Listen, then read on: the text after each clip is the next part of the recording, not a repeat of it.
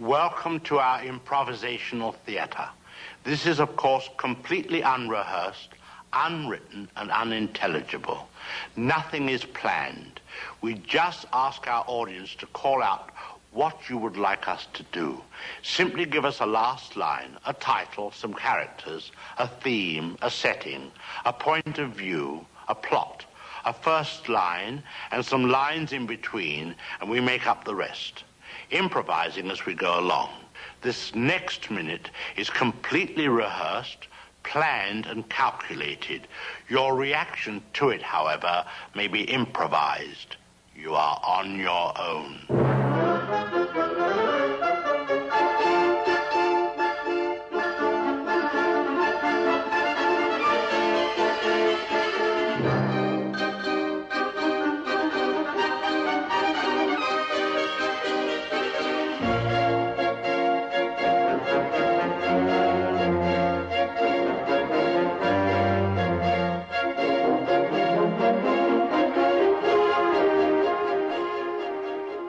Welcome to the Shamley Silhouette, yet another analysis of the master of suspense, Alfred Hitchcock. I am your host, Zach Eastman. We are, plugging away as usual. I keep saying that in the recent episodes that I've been recording, but I do mean it. We're keeping going. We're not going to let anything stop us. Not a pandemic. Nothing is going to stop the Shamley Silhouette from continuing its mission. Although I do want to point out, as the Shamley Silhouette draws to a close on the subject of Alfred Hitchcock and transforms itself into its new entity, that will be announced sometime in September, I do want to point out that we in the podcasting world have been seeing what's been going on over the course of the past weeks, not just in this country, but also just everything that's been going on. And one of the things that this show has been able to do is talk about the subject of Golden Age Hollywood in an entertaining and hopefully informative manner to the best of the ability that I'm able to. However, I'm also aware that as this show plugs along in different forms and entities, it is going to be up to me and whoever else I have on board to try to tackle subjects about the Golden Age of Hollywood that may not be comfortable to those who like to remember it fondly. Obviously, we are dealing with a situation where we need to improve as a society beyond the abilities that we thought we had accomplished years ago. And one of the ways that this can be accomplished will be addressing the history of not just us as people, but also us as entertainers and creatives. And there's a lot of history within Hollywood that is not pretty to look at, but it needs to be looked at to talk about the sins as well as the triumphs of this period and to fully understand it in context. So then that way, when we watch films of this era, we are not just blindly watching for entertainment, we are also learning. Because as silly as it's going to sound out of my mouth, it's intelligent thinking. But enough of the soapbox. I'm going to step off that one for now and get on another soapbox. The soapbox of the theater, the stage world. And I speak of a film from 1950 that Alfred Hitchcock directed with some of the most over-the-top and crazy talents you could possibly have in a movie. And also the very theme of theater and extravagant acting itself. I speak, of course, of 1950s stage fright. Now, here to bring this discussion into the limelight, if you will. No, don't make that joke, Zach. Anyway, I brought on a return guest. You listened to his dulcet tones speak intelligently and wisely about Alfred Hitchcock's The Birds not too long ago. And I brought him on here not just because he is an intelligent and analytical fella, but the movie has fright in the title. So we've got to talk to one of the co-hosts of Punk Rock Horror Podcast, Matt McCord, a.k.a. The Undead Matt. Hi there. Thank you for the intro. Cody sends his love and is deeply, deeply sorry that he cannot be here. And then wants everyone who is a ghoul, gal, or creeper mutant from our show to know that he's very sorry. And anyone else who is looking forward to him coming on too, he's very sorry. But thank you for having me on, and thank you for introing me like that. I'm glad my analyzing skills are actually more of a testament to my intelligence than it is to me being nitpicky. There are days when I'll go back to other episodes of the show, mainly just to find out audio quality and what I can do better in the post room, because I'm still learning at this like anybody else is. But the one episode I'll go back to more often than not, other than the Huntley Haverstock episode, is the birds episode, because when we get into the middle section, when we're talking about the birds attacking, and just listening to the diatribes and discussions of not just that movie, but also what would happen if a bird actually flipped Hitchcock off on set, just tickle me to no end. I'm glad. And real quick, I know you, with respect to you, I know you did say you wanted to step off your soapbox, but if I could kind of just like prop you up on it one more time, I think it's really, really great what you said, how you approached everything that's happening in the world right now. You know, as a fellow entertainer, I also struggled with, what is our, where do we stand with everything? What should we say? Because when people are coming to, our show and your show especially, it's to hear about film. It's to learn about the history of it, and to have, that type of very kind of like brain food type of entertaining escape. And that escape is usually kind of like stigmatized as like a negative thing with not facing anything. Where we're here to talk about film. Obviously, we're gonna have to touch about some of the ugly parts of history, but we're gonna approach it with an honest light. And if anything, I honestly think that gives you far more credit, the fact that you are going to be honest about it when it's appropriate and is needed for it. So I'm just basically saying that I applaud you for saying that. So good job, sir. Thank you. Well, thank you. I do appreciate that sentiment. On my end, it's one thing to say you know something. It's another thing to fully understand what's been going on. And I will point out that like one of the things that we are able to do with the respective shows that we have is to talk about the different angles of the industry beyond just our love of the story, the actors, the plot, the characters, etc. There's a history behind a lot of these things in various different forms that needs to be addressed. But I will point out for listeners of the Shamley Silhouette, and also anybody who is on the punk rock horror podcast scene, if you're already a listener, you already know this, but episode 115 that you guys did, A Moment of Silence, was one of the finest podcasts I listened to within the month. And obviously this show will be coming out in July or August, but if you can go back and listen to what Matt and Cody did chatting about the blaxploitation and African American horror films, I think you will find that my intro to Matt up front was not unwarranted at all whatsoever, and that goes for Cody as well, because you guys were talking about an angle on cinema that has thankfully gotten a lot more exposure over the years thanks to Get Out. And if you haven't watched the Shudder documentary Horror Noir, which goes into greater detail on it for like 2 hours. But yeah, this is a subject that's not going to go away. And if anything, as we get further into different topics, it's going to come up more and it's going to be addressed. And it's not even going to just be with the issue of racism in the industry. It's also going to be the history of sexism in the industry. And it's also going to be the flat out injustices impended on the gay community and the LGBTQ community in general. Well, just to kind of like end on what you're saying, because I do want to talk about the film too, and I want to talk about Stage Fright and Hitchcock some more. But risking a little bit here on the soapboxes, when it comes to racism in this country, it's very systemic in how it's been taught to us and how we were educated in schools. And so with you coming on here and not hiding away the obvious racism, sexism, and homophobic tendencies, and more so that Hollywood has cleverly hid away, and you bring a light to that,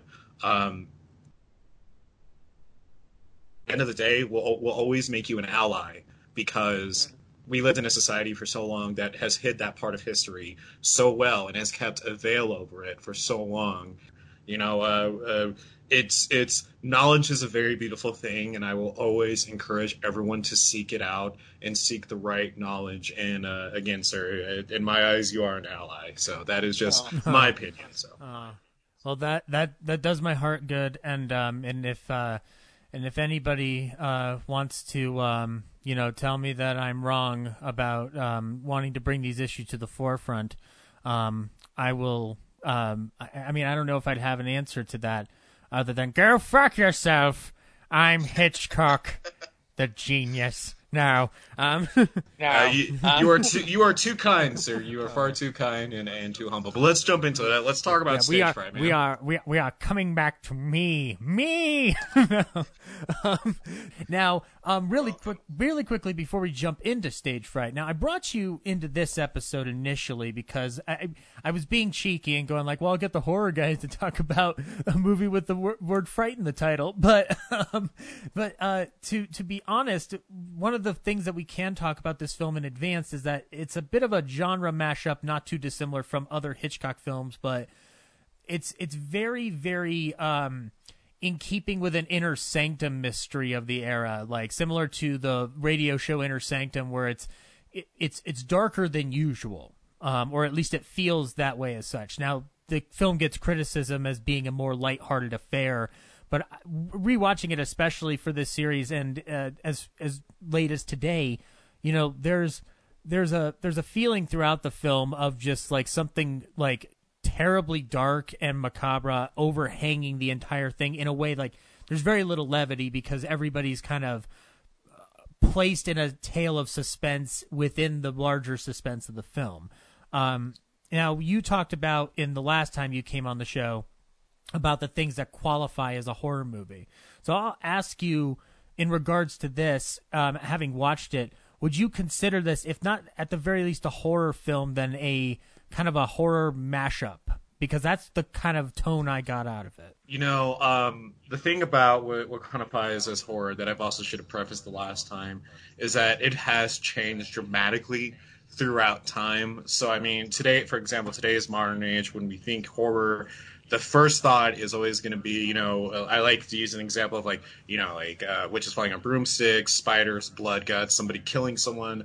Now there's ghosts involved, possessing things. Now there's who done it. Now things like mental health are being touched on a little more, and so there's all these added layers that are added to modern horror that, in some ways, not only accents it, but also really does a good job at kind of making you really question what is actually horror. You know, I mean, I could go back and make the case to you that movies like The Black Cauldron are legit, you know, a horror movie, but a horror movie for kids. And that's because of a lot of themes and how they incorporate their tale. Now, talking about stage fright, I feel so... because I did additional research on this movie because I actually didn't know a lot about it, so I wanted to do more research on it than just watching it. And so reading through it, kind of finding out that at the time that Hitchcock himself was kind of, you know, coming away from the failure of, I think it was Under the Red Capricorn. Under Capricorn and Rope too. So he had a I had a double hitter of bad luck, Matt. It was pretty shitty. I just don't know what happened. Who didn't want to watch a movie about Jimmy Stewart throwing his beliefs under the bus in the last 5 minutes? I just don't understand. Well, so what's interesting about the film, though, is that you can tell he's trying to go and use more of, you know, he's trying to tap more into his theater side of telling stories, you know, and keeping in mind that this was like a co-written, adapted screenplay from a novel with him and his wife, you know, that I guess plays into it a little bit too. But there's certain scenes that, like, I don't want to spoil anything as we discuss it, but there are certain scenes in this movie that you would mostly see in like a psychological horror film. So if it's okay for the scene I'm going to talk about in particular is when oh man, I'm forgetting his name, but the gentleman who is hiding Jonathan Cooper. Yes, we'll give his name up front. Yes. Yeah, so he's in a conversation with, and again, I'm bad with names. He's in a conversation with the woman he's working with to kind of get his name cleared. Yes, Eve. Yes, yeah. So as they're having this conversation, a group walks up to them, and I'm at this point I am purposely like omitting names so you can intro it. But a group walks up to them to talk to Eve, and what happens is that he looks at a white dress. And this blotch appears on the white dress for a moment. And, being used to modern cinema, sometimes black and white just goes right over you. But the scene was actually supposed to be a blood stain on the dress. And it happens for a second. And for how old the film is, it's actually a really impressive effect. I was impressed by it. I thought it was great how they included it. But he just sees the stain appear on this woman's white dress, and then it disappears. And you see similar things like that in modern psychological horror and paranormal horror for the most part. You see when, whether it is somebody who was responsible for killing someone. So, for example, in Hereditary, if you haven't seen the film yet, there's a part where, the brother loses little sister via head being decapitated. And so there's moments where he still thinks she's in the back seat, but without a head, or it's just turned backwards. And so, although a much more extreme way to show that, even back then, 1950s, when, murder was obviously real, touching on it in a film had to be done in this very theatrical way, because audiences would have found it too shocking. I mean, if you put that scene in Hereditary in Stage Fright, and that person got their head ripped off, guaranteed, Alfred Hitchcock would have given everybody an aneurysm. They would have set the theater on fire. Is what they would have done. They would have, I always make this joke about film and filmmaking in general. And I'll always just point it out, because I like making fun of the rubes who do this, which is and this is not something today, but this is something back in the old days of being the camera's going to steal my soul. It's going to peer into my very essence. These kind of rubes would just flip their shit. And unfortunately, that kind of mentality would have still prevailed into as late as the 90s. But you're right. They were required under the production codes, which would then eventually become the MPAA, which, while I don't like the person who founded the initial forming of the MPAA, they did allow much more than you would have been able to get away with in the Shylock office and the production code, or the Hays Code even. So there is a definite subtlety throughout not just Hitchcock's films, but Golden Age Hollywood films in general, where things have to be alluded to and in essence end up being stronger than any violence you can show on screen. I mean, this is beating a dead horse, but you can go back to Halloween, a film that doesn't have the amount of violence that would be attached to the genre it creates, and arguably works more in a Hitchcock motif than it does in a slasher motif. Now, when you get to the sequels, obviously, it's a completely different story. But so yeah, you're right that it is interesting that this film in particular, and it's funny because this film, carries a long line of Hitchcock doing this, but this is kind of the last stone he has to step on before he gets into his golden period, where he does eventually make a film like Psycho, and then eventually The Birds, where he's completely opening up the door of good taste. Right. And just saying, frack it. Oh, sorry, sir. I was just gonna say, to answer your question, yeah. I wouldn't really. I don't want to say it's a horror movie by today's standards. What I will say is that it's a pinnacle in horror, just as much as Deep Purple is a pinnacle for metal. The groundwork. That's a good, well, and I mean that's a great reference. Though. Well, it is a compliment though, because Deep Purple is one of the bands that's associated with laying the groundwork of metal until Dio and Sabbath came along and really made it what it is, and made a sound for it. But if you listen to Deep Purple's music, it's very heavy. For back then, it was very heavy. I mean, obviously today it's not going to be heavier than like anything that Cannibal Corpse has ever put out. But no. that in mind, if you look at Stage Fright, there's a lot of that similar groundwork. Whether it is the bloodstain scene I just mentioned, or Eve kind of being in the middle of what although in the movie seems like a very kind of like heroic thing, and it is, and it's like it seems easy for her. If we adapted that for now, that would be, and I guess it has kind of been adapted, but point being is that even just being pulled between two different forces of, I have this secret that could ruin me in my entire life, but I want to prove that I can be a fantastic fucking actor, it could be such a draining thing on a person's mentality. I can easily see it being a psychological horror. So I wouldn't. So I guess my statement on it is that it would be a pinnacle into bringing horror into more film acceptance. And obviously, again, with like what you said, following up with Hitchcock bringing up Psycho, and then The Birds kind of cements that even more so. And so on and so forth. Sorry, go ahead. I didn't mean to No. That was the absolute correct thing that needed to be said right now.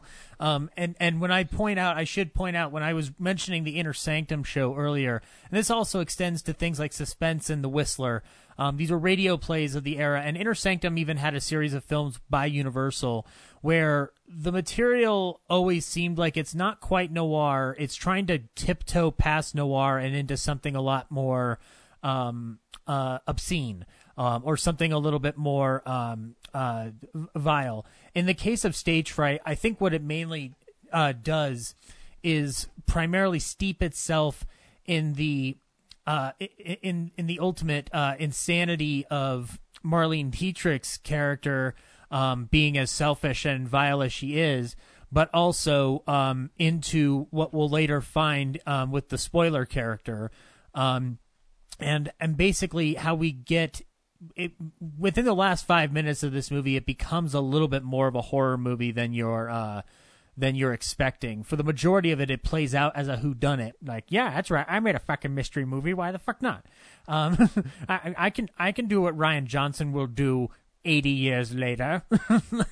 Like, so, and this actually has been compared to an Agatha Christie story to a certain extent as well. So we'll find a lot of interesting things to bring up throughout it. But I will point out, this is a movie of suspense that features, amongst other things, an over dramatic villain, which not unlike a Norma Desmond, who would later go on to influence several different over the top horror actress performances that are wonderful to watch.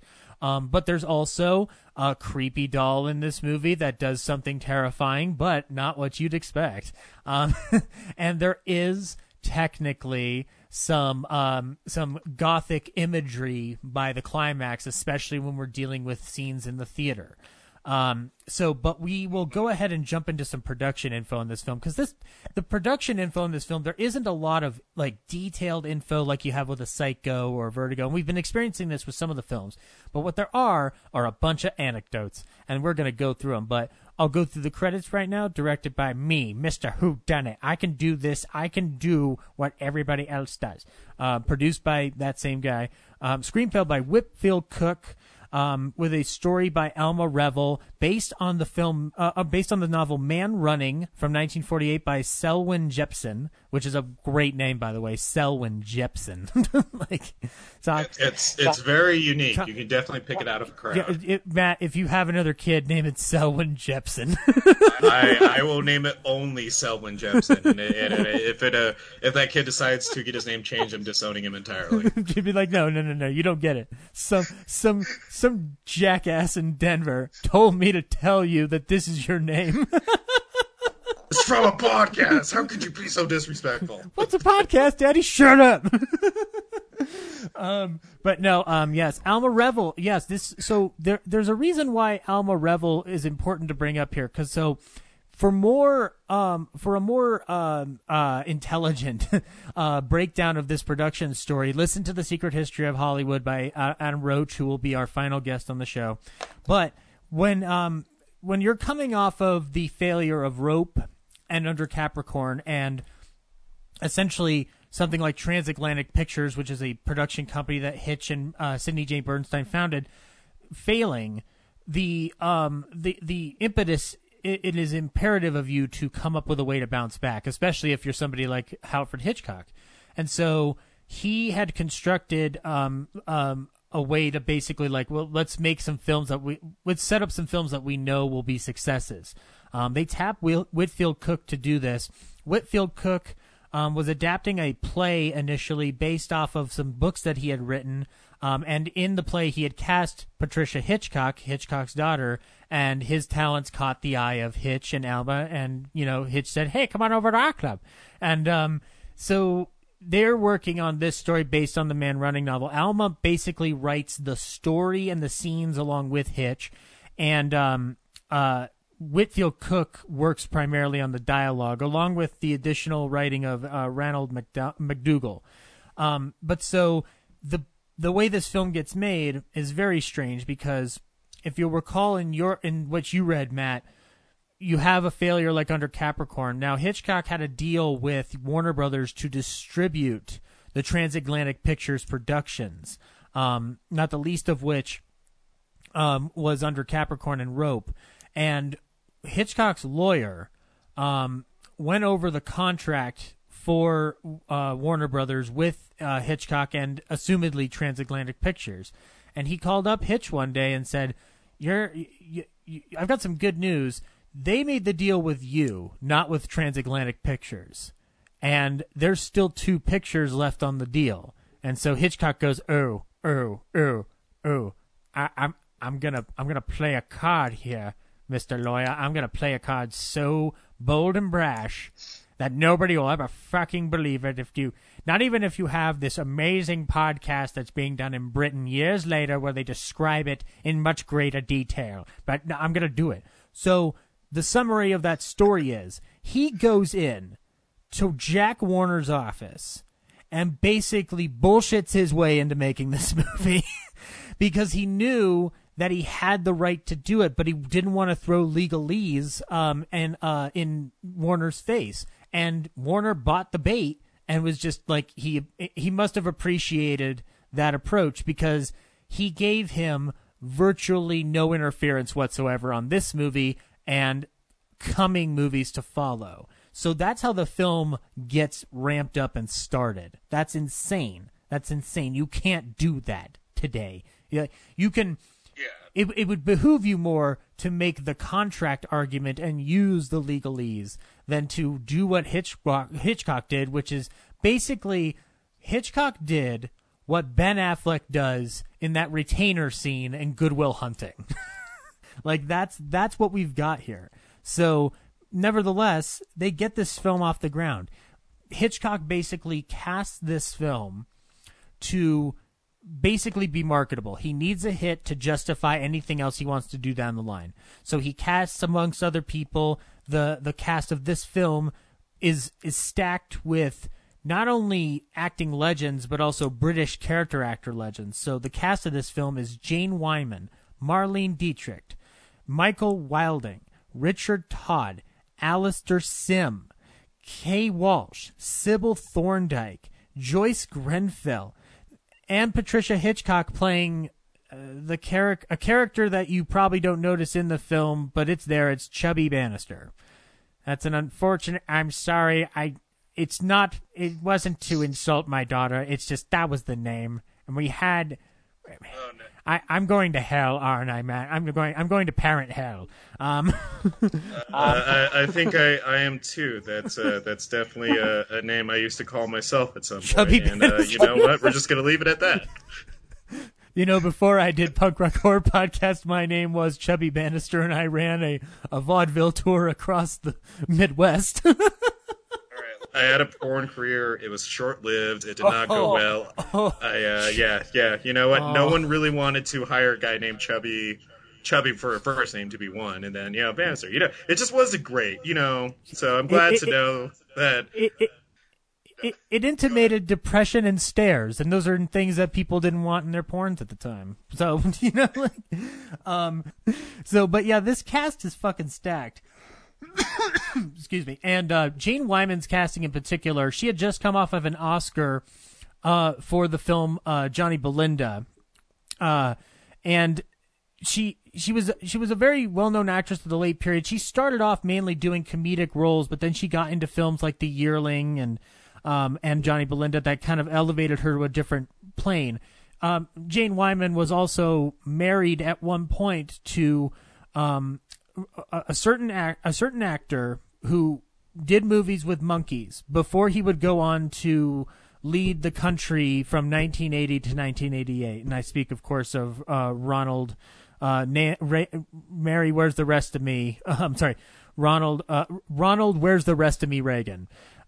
So she was married to Reagan, and they were getting a divorce at the time that she got a call to make this movie. So Hitchcock called her up and basically said, "Hey, you want to come make a movie out in Britain?" She goes, "Yeah, I'm divorcing Reagan. I'll do anything to get out of the country right now." Get out of the country. Yeah, anything. Yeah. And he's just like, why doesn't he want me, Jane? Is it just because I'm divorcing you? Why was he one? Fuck it. He's a communist. They're all communists. It doesn't fucking matter anymore.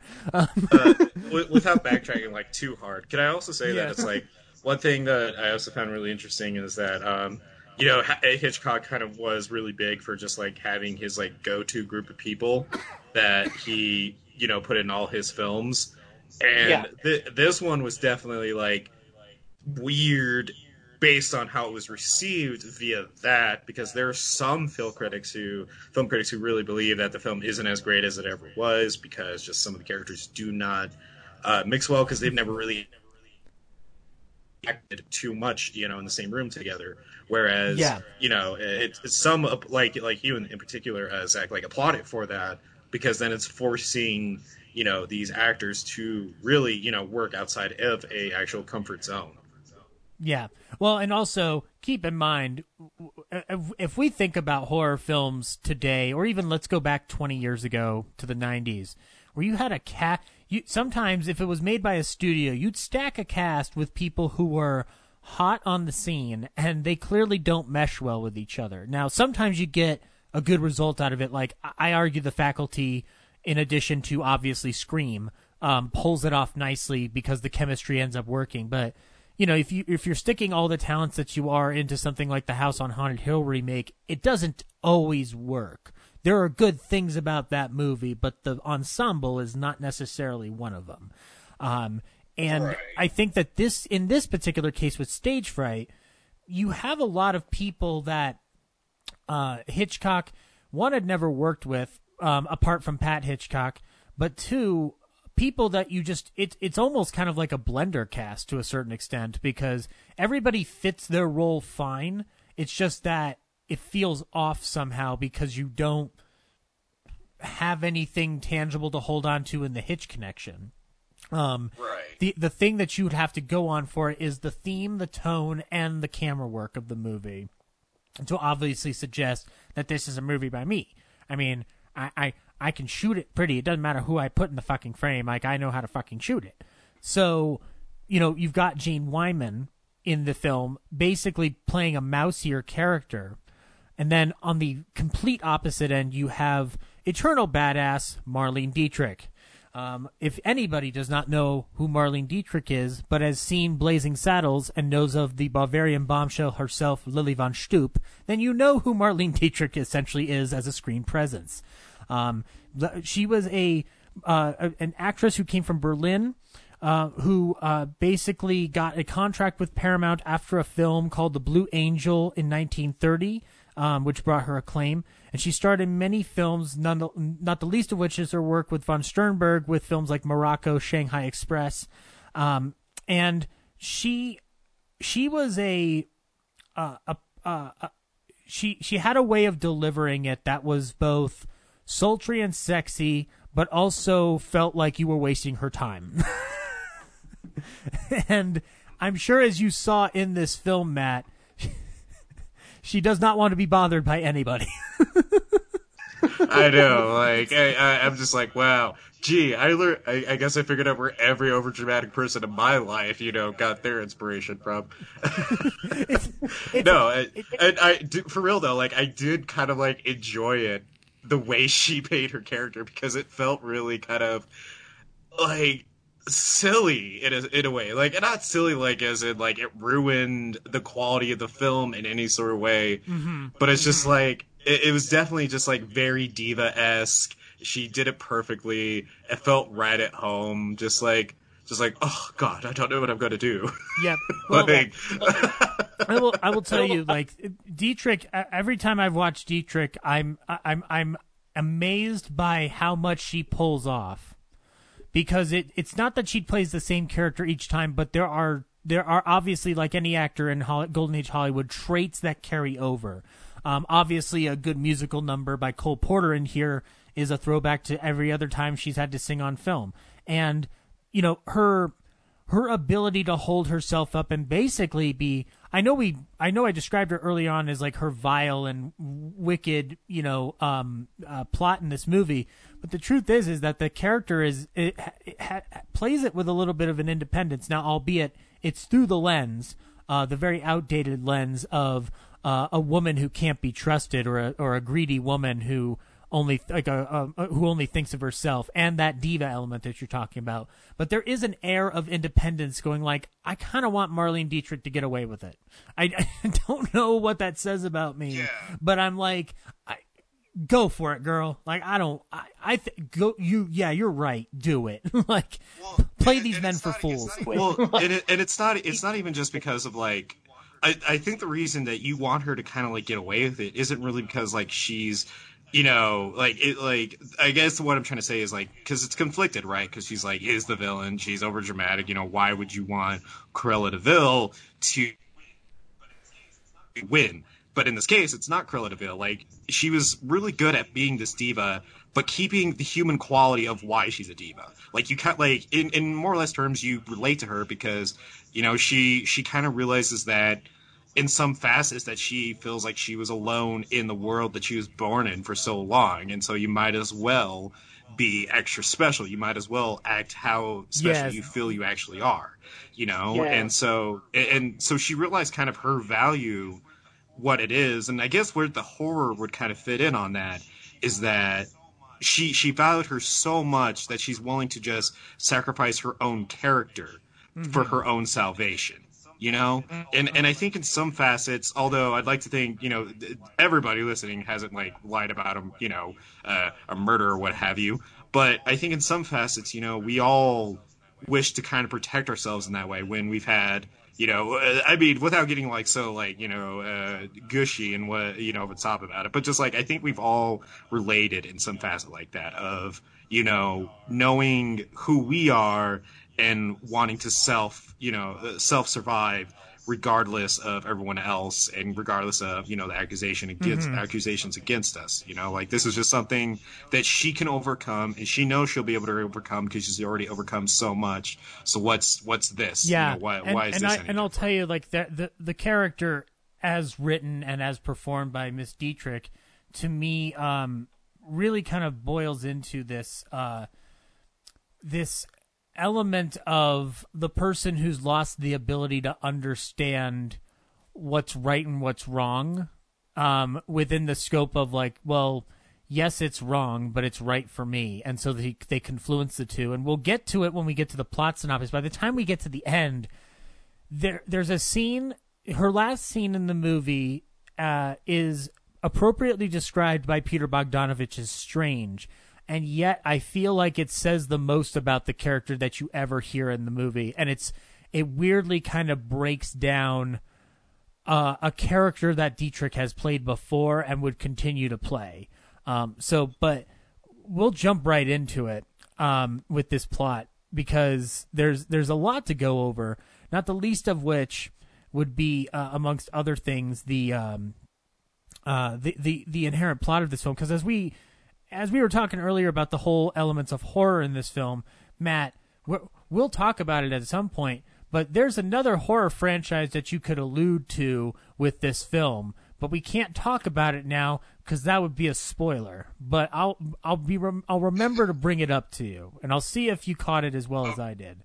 But Okay. we open up in the middle of basically, well, actually no. First, the curtain rises, the safety curtain rises, and gives us the setting of London. It's Hitchcock basically going, "It's a theater piece." Look at how much this. Just so you know, this movie's about the theater. Now I'm being Patrick Stewart again. This impression keeps melding way too far. But no, it's actually, I think it's one of the coolest intros to a Hitchcock movie. That it's funny. This visual angle is then later redone perfectly for Rear Window. With the idea of the shades on a window being opened as the credits roll. And so this is sort of similar imagery that we get here. But we open up in London, and we open up with a car driving recklessly down the road. Now, a little production fact, the car is supposed to be driven by Eve Gill, carrying Jonathan Cooper, played by Richard Todd, the car scenes where Jane Wyman's supposed to be driving the car, Hitchcock did not want to hurt or basically put Jane Wyman in danger. So Hitchcock said, "Hey, Pat, come on over here." He goes to his daughter and says, "Do you want to do the danger driving?" And Pat Hitchcock said, "Fuck yeah," and did basically Jane Wyman's stunt work for that scene. That is such a cool little fact that I did not know until reading into this film. That's so cool. Pat Hitchcock doesn't get talked a lot about on this show, but she essentially is like the third cog in the Hitchcock wheel at a certain point for the production of these films, because she's kind of all over the place, and she also manages to be the last direct historian to a certain extent for the Hitchcock legacy. So she's kind of like a multitude of badassery roaming around inside just Pat Hitchcock. It's pretty fucking phenomenal. And also, when you watch the film, you'll notice that driving is reckless. And she is clearly not driving carefully.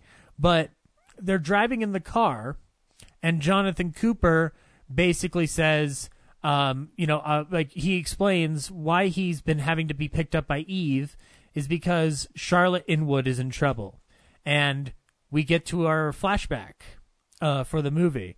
And Charlotte Inwood, played by Marlene Dietrich, by the way. And we get our first instance of the blood on the dress, which is a big factor throughout the movie. And essentially, Charlotte comes to Jonathan and says, "Oh, darling, I killed my husband. I didn't mean to, but I did it, and now I'm in trouble, and you need to help me." And so Johnny essentially proceeds to cover up by basically going back to her house to stage it as a burglary, only to be noticed by the maid as he's escaping the scene. And so that's where we start at the beginning of this film. Basically, Marlene Dietrich putting Jonathan Cooper up to the task of covering up her crime. And then, so essentially, this whole flashback scene basically accounts for the love story between Charlotte and Jonathan, and it's even clear from the first moments of their interactions that Charlotte is playing Jonathan for a fool. It's weird to say, but Marlene Dietrich's performance is very readable, and but it doesn't detract from her performance, I don't think. Right, and this is actually one of those examples that was also used about just kind of where because they didn't really do much work, too much together, but where it got a little weird. And this is where I just found, this is one of the examples I found to be a little divisive amongst film critics, is that that in itself, the actual nature of how she's acting it out, adds more to it with what the actual film is going for.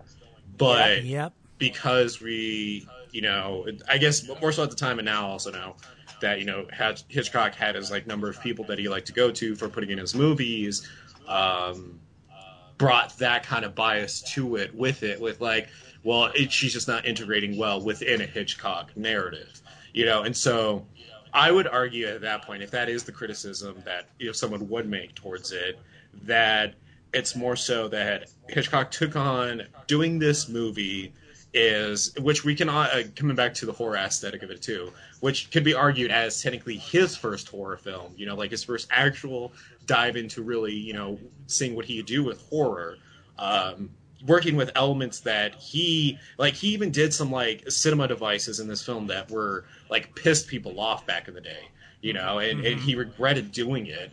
Yep. Shh, we can't talk about it yet. No, I won't. I promise I won't spoil that. But with that in mind, though, he worked with things that were new to him, and Hitchcock has his ego. If he's gonna admit it, he will. If he doesn't want to admit it, he'll argue with it till he's dead in the ground. Good news is, guess what? So with that in mind. It's just this is just one of those scenes that I just wanted to point out as well. That was just really kind of a very, what were they going for, and how was it actually received, and is it actually still pointing as being a staple to the film itself now? No, yeah, and what's great about what I will say, what is undeniably great about her performance, especially when we find out what we find out, that it's weird, like the beginning of this movie thrusts you not just into a flashback, but also into basically the summation of one of these like pot boiler stories. And so the remainder of the movie is trying to solve the pot boiler for a long period of time. But like we get this like really weird, interesting setup that speeds along rather quickly, because so he goes back to her house, tries to, get her a new dress, because she has to still go on stage, by the way. We should point out, Charlotte Inwood must perform, regardless of any murder that has occurred. The show must go on. I don't care if you're losing a limb or not. Not until the incredibly horrifying crimes of Velma Kelly in Chicago do we get the diva that is Charlotte Inwood. I just killed my husband, but I must perform.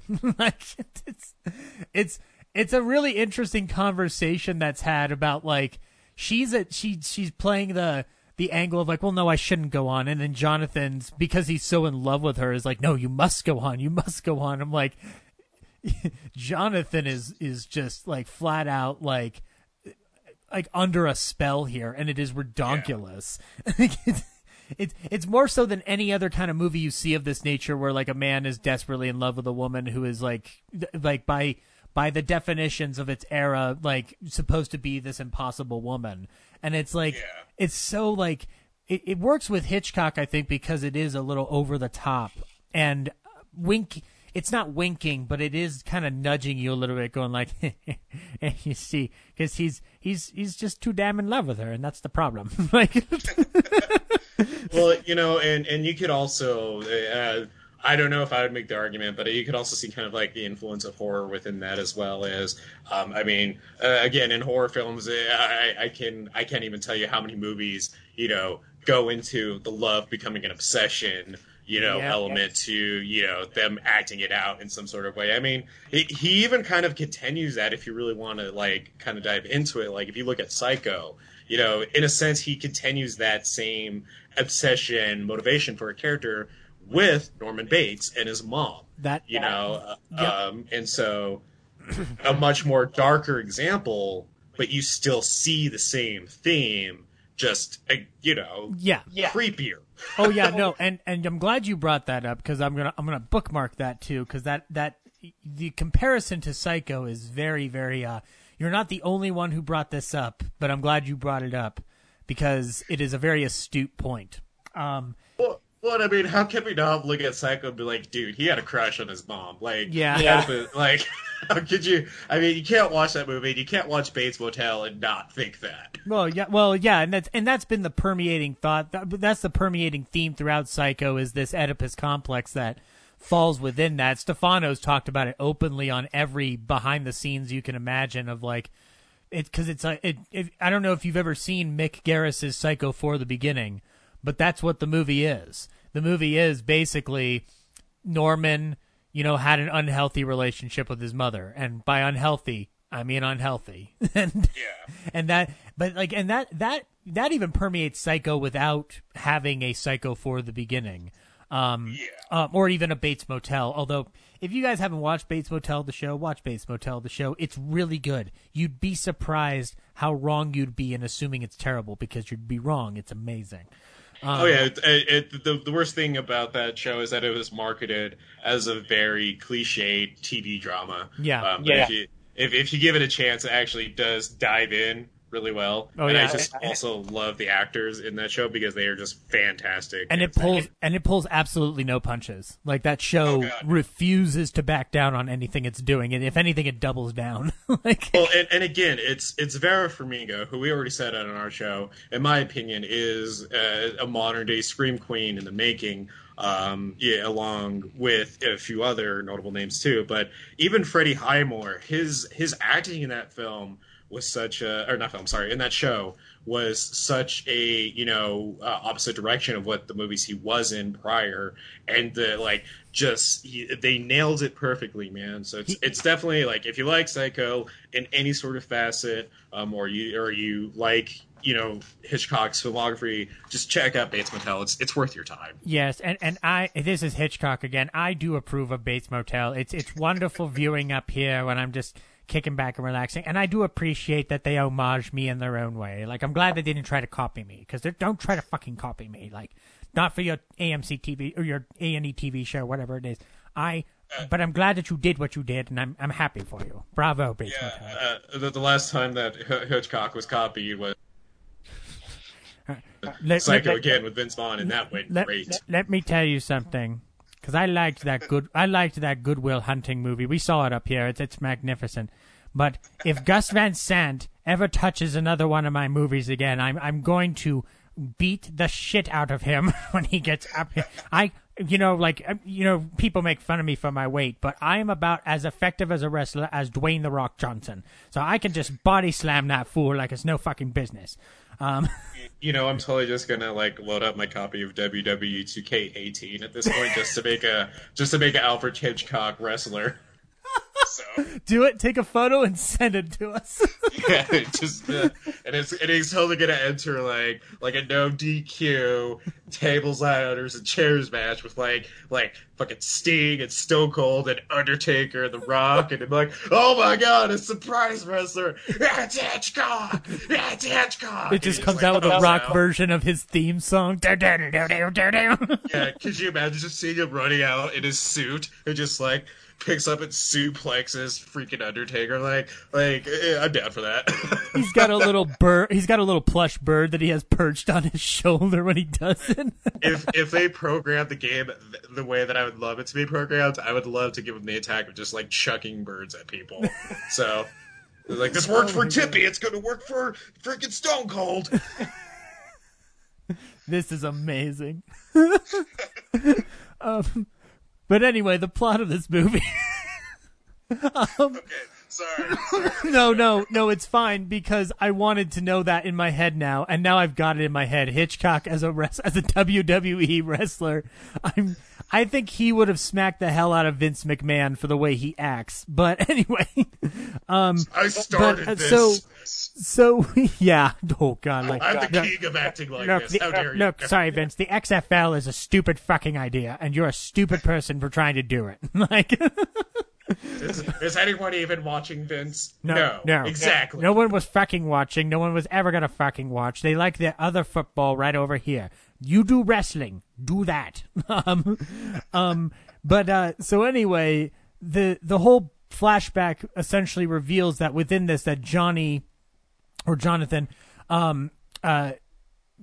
it's clear that he has been witnessed by the maid, and he goes through in his head the likelihood of that happening, none the least of which is the maid telling the cops what's going on in this montage of this dream sequence, but also the phone book being pulled out going through his name. I thought this was like a great touch. And it's something like, for the kids who are listening to this 50 years down the line, you used to have to look up a phone book to find a phone number because sometimes you didn't have a cell phone. In fact, in 1950, you didn't have that at all. You had a rotary phone. You had to look up the numbers and you had to dial them like a human being. So he thinks he's going to leave, and he starts to grab a suitcase, but then he looks out the window and sees there's 2 cops waiting for him. And so he just puts his suitcase away, which I thought was actually a really cool touch of just like, no, if I'm going to play it smart, I better not have my suitcase out, because then they'll be like, what, you going on a trip, governor? Like, you about ready to leave? And so he goes out. He's trying to leave without them noticing him, and they come up to the door and they say, we want to speak with you. And then he basically says, why, certainly. And then he just bolts, gets in his car, and drives off after the cops have smashed the safety glass. And he drives to the Royal Academy of Dramatic Art, or RADA, as it's called by the woman who gives him information over the phone as to how to find Eve Gill. And he interrupts Eve Gill in the middle of a performance, rather rudely, I'd say. For an actor to interrupt another actor in the middle of their scene is makes you quite a garbage person. Yeah. And I was just going to say, I think this is all, I wasn't able to go, this is where my research kind of stopped a little bit, and I just went back to watch more of the movie. But, like, I think this is also kind of like one of those moments where it's just like, is it good, really? Is it a good film because this is in it, or is it good because, like, the raw human nature of that was captured, you know? Yeah. And so it's definitely another divisive piece of what regards this film being, you know, a classic or not. Right. Well, and I will say within the legacy of this film, like, as we're going along, you'll see how there are uneven parts that would make you understand why it's not as memorable as other Hitchcock films. However, there is so much that works here that I think that it would be a crime to ignore it. And the one thing we can bring up about Johnny right now is that for how much Marlene Dietrich's Charlotte is twisting him around, I'm going to argue that Johnny's probably worse at this game too, because he's basically doing the same thing that Charlotte's doing to him, but it looks terrible because he is essentially like using and abusing Eve throughout the entirety of his scenes with her. Like it's rather unsettling, even from frame one, how he's using her and taking advantage of her. And I got this like modern day vibe of like, ew, like, but yeah, I mean, and we've talked about, like, you know, that treatment in films before, but like he's just a seedy asshole. But regardless, she loves him. That's the thing. She loves him, and that's unfortunately why she decides to help him hide by taking him to her father's boat. And we're going to enter in the one and only Commodore Gill, played by Alastair Sim. Now, Matt, I'm going to ask you, are you familiar with Alastair Sim beyond this movie? So I actually did look up a little more of Alastair Sim, because I was like, this dude is really recognizable to me, and I can never figure out the reason why. Like, I was like, and I didn't know if it was just that, like, he looked similar to actors that I already knew, you know, or that I kind of like just really adored. And it took me a while to figure out why this dude really stood out to me. And then, like, the more I was doing my research, I was like, bah humpking fumbug, no fucking way. Like, that's right. I was like, wait a minute. That's right. So, like, I didn't realize, like, it was like it was a surreal thing, because it's like, obviously I never knew the guy, but I knew him from a movie that is so big and so recognized and remade so much that I just couldn't see him in a film that was anything else but about fucking Christmas. Matt, you don't get it. Like, I'm Alastair fucking Sim. Like, how did you not know that I was Ebenezer Scrooge? Well, and that's just what I mean. Like, I just, like, it was just one of those, and I kind of like talking about like Freddie Highmore doing something that was kind of a little more out of his realm. Like, I mean, not like I watch all of Alistair Slim's movies, but just like, again, like A Christmas Carol, like if we could just kind of like for a minute forget that there's like 50 Christmas Carol movies and just pretend this is the only one. Like, and this is the only one that everyone's ever have always known. Then it's just like, it's just try to imagine in you know, this horror-esque type of film is just it was just something that like I couldn't piece together at first, and I was just like, holy shit, I think this like shut down my ADHD for a hot minute. They overloaded it. Yeah, and for those who don't know, and because now when we're talking about this particular Christmas Carol, we are talking about the Christmas Carol from 1951 that was titled Scrooge in Britain and released as A Christmas Carol over here. I have the Blu-ray myself, and it is a staple in the household for people up to about our age. I'd want to say like maybe like 95's the capper, because I also grew up with Muppet Christmas Carol, so I had various different Christmas Carol influences in my life. But Alastair Sim is the one that, like, if you know Alastair Sim from anything, you know him for playing Ebenezer Scrooge in that Christmas Carol movie. But he was also an adept comic actor. He was a Scottish actor who became a popular performer for the West End Theatre in films like The Bell of St. Trinian's and An Inspector Calls and The Happiest Days of Your Life. And the role he's playing here, it is goofy dad. Is I think the proper terminology is that he's goofy dad. Like, there's not any other way to put it. So, like, basically, even Johnny are sneaking around the house, and then Commodore Gill opens the door and says, "Why don't you just come on inside?"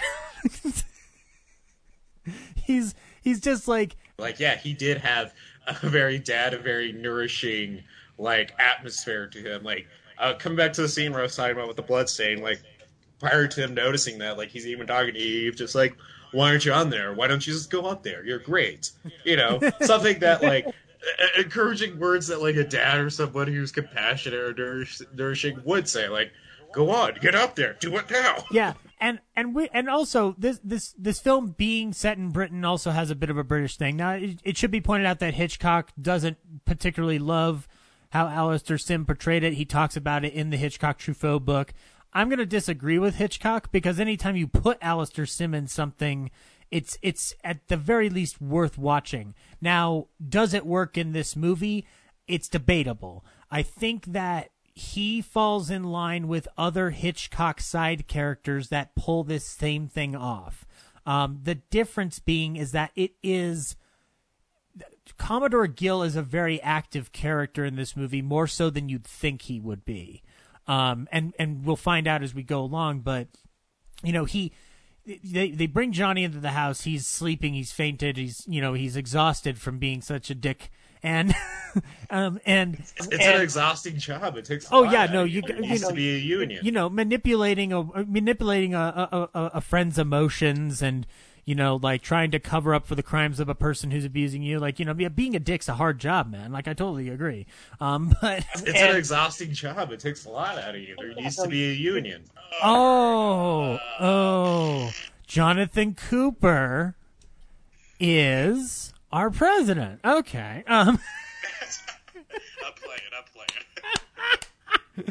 Oh God, help us, please. Anyway, we're so basically Commodore Gill asks the question I ask when I first see this movie back in college, and still ask to this day. Why are you helping this asshole?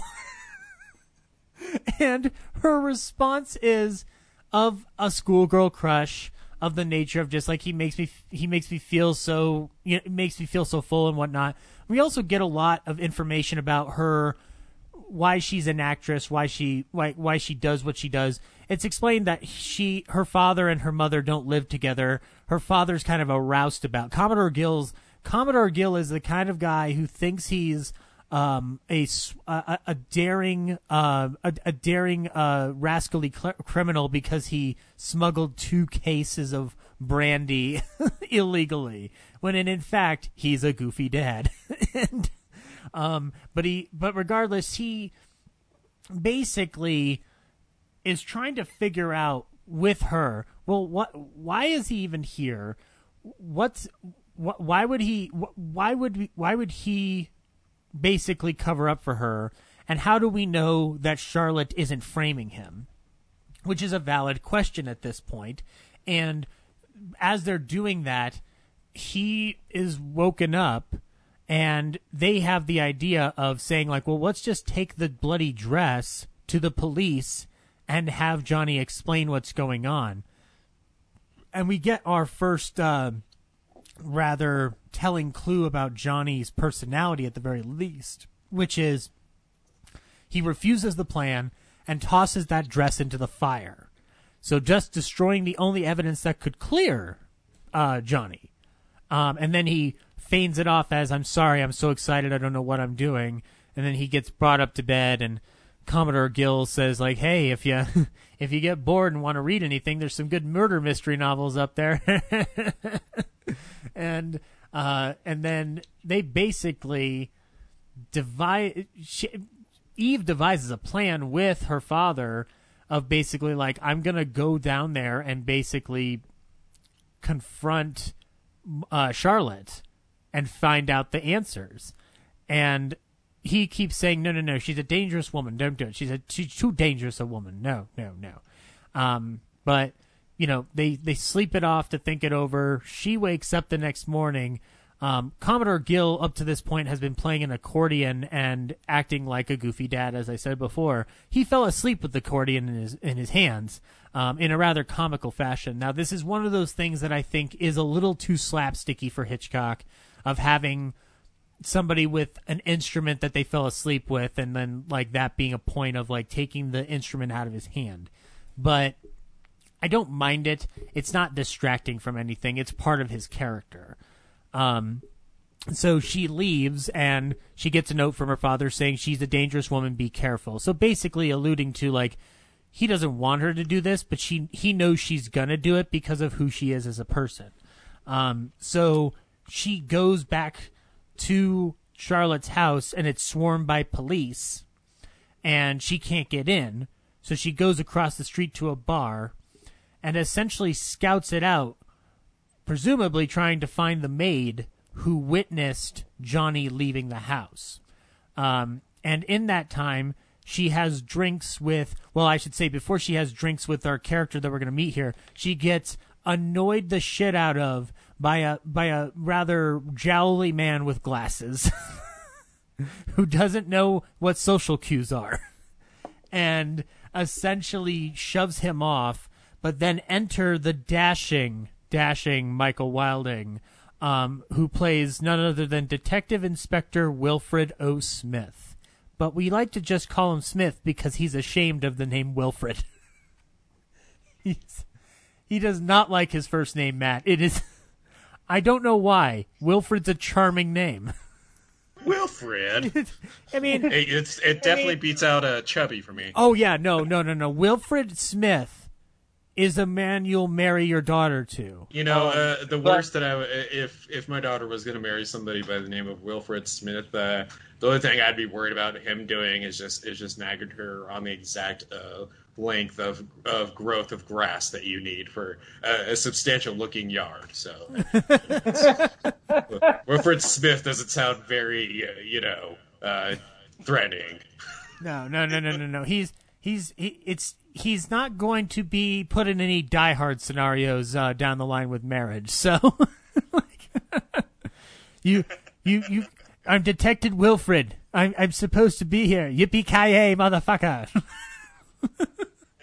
But they meet at the bar. Where there's a Will, there's a Fred. If he was going to be a vigilante, that would be his tagline. Where there's a Will, there's a Fred. Who are you? I'm Wilfred. I don't know if you're here to end me or save me. You just couldn't let me go, could you, Wilfred? I think you and I are destined to do this forever. Recast, please, Warner Brothers. We're bored in quarantine. Redo the Christopher Nolan Batman movies, but change his name from Bruce to Wilfred. Just do it. I don't care anymore.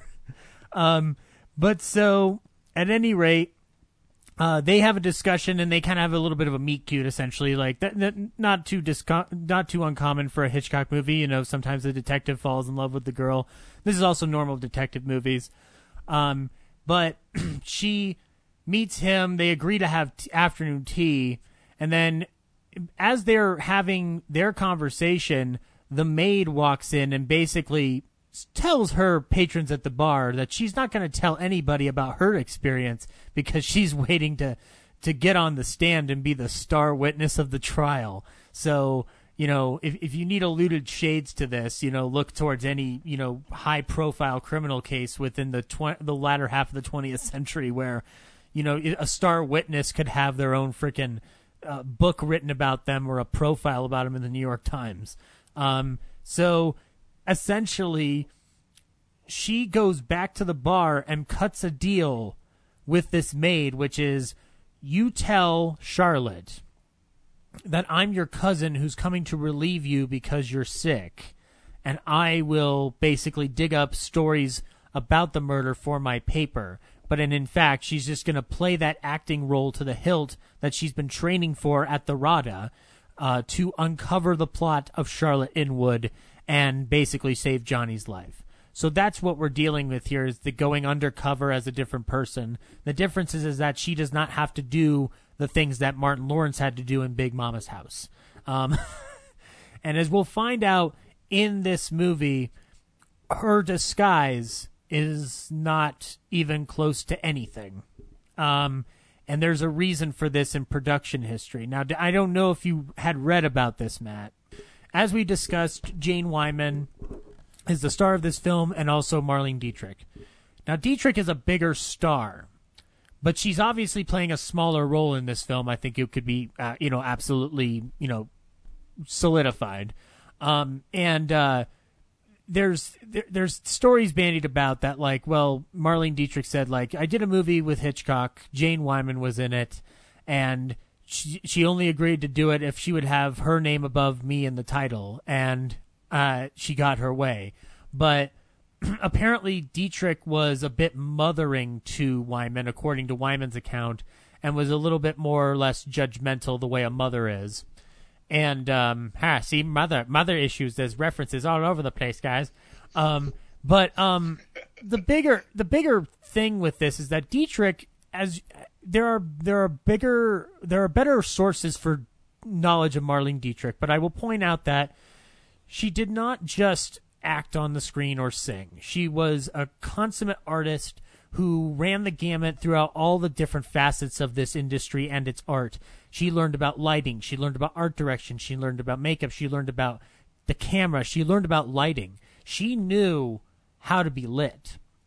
And there is so much so to the point where there's a story where the cinematographer of Stage Fright, one Wilkie Cooper, was basically told by Dietrich how she should be lit. And Wilkie Cooper went to go argue about this to Hitchcock and go like, do you know what, Dietrich's asking me to do? And Hitchcock essentially gave the answer of like, so fucking do it then, Wilkie. Jesus fucking Christ. Like, because Hitchcock understood that Dietrich was an artist in her own right and actually gave her a lot of freedom to do the things that she wanted to do. So consequently, Hitchcock is known for being a lot more restrictive with his actors when it comes to, and we're not even talking about the things that we've discussed in the past with the Birds. We're talking about basically like they're not allowed to basically ad-lib or stray away from things that are constructed within the frame. Like you can do the choices you want in the frame, but you can't deviate from everything that's been set up in the pre-production, right? Other directors do this too. Like Fincher's notorious for this. Like you've got to do it his way and you've got to do it 90 times.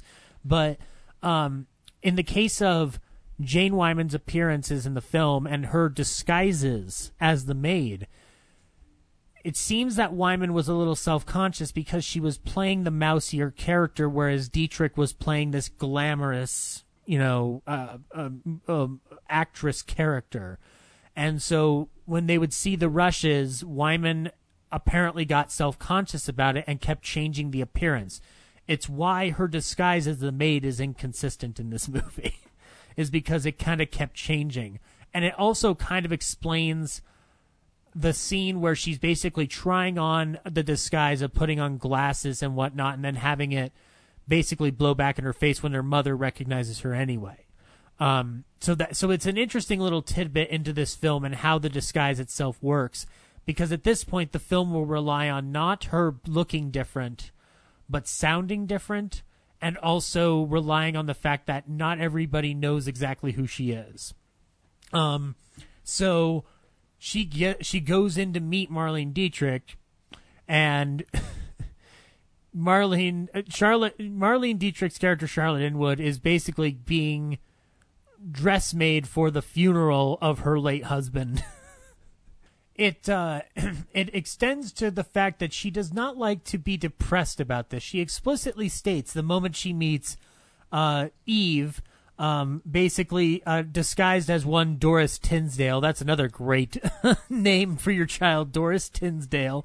But she basically, like, she says she's debating with her manager partner Freddie Williams about going to a theater garden party after the funeral. They were basically going to happen like one after the other.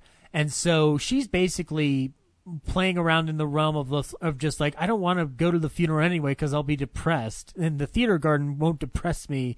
But she's worried about how will it look if she goes to that party after the funeral, and they're bickering over it. And as she meets Charlotte for the first time, Charlotte tells Doris, aka Eve, like basically just lets out her personality and what she'll be as a boss, which is essentially the Devil Wears Prada. Like that notion of the boss from hell kind of thing. And as they're kind of having their banter back and forth, Charlotte is informed that the police want to talk to her again, and she is informed also of the names of the detectives, one of them being Inspector Detective Smith. Wilfred's coming in, but Eve doesn't want Wilfred to know what she's doing. So Charlotte solves the problem because Charlotte just wants to get rid of these cops anyway. She basically tells Doris, like, you go into the other room, and when I cough, you come in from the other room and tell them that I've got the doctor coming. So the police are brought in, they interview her, and she lies on her divan, head back, in the most dramatic fashion imaginable. Like, the lighting on this is incredible on Dietrich. It's so over the top. It's so wonderful to watch. To watch her basically being like, I don't know anything about this Johnny. I don't know nothing about this murder. And it's just, there's a wink in the eye that I detect from this film coming from that moment of her just lying on the divan, the way it's so overly lit. And then she basically gets the call, and then she leaves, and then Eve leaves to go meet Detective Smith for that afternoon tea. And we get the introduction of Eve's mom, played by none other than Sybil Thorndike. Sybil Thorndike, another great name, by the way. She was an actress who was an accomplished British actress who wrote, who amongst other things was in things like St. Joan, which Bernard Shaw wrote especially for her, and received many, many honors. And she basically follows in line with the tradition of Hitchcock moms that are either aloof, overbearing, or a combination of those plus dead in a fruit cellar.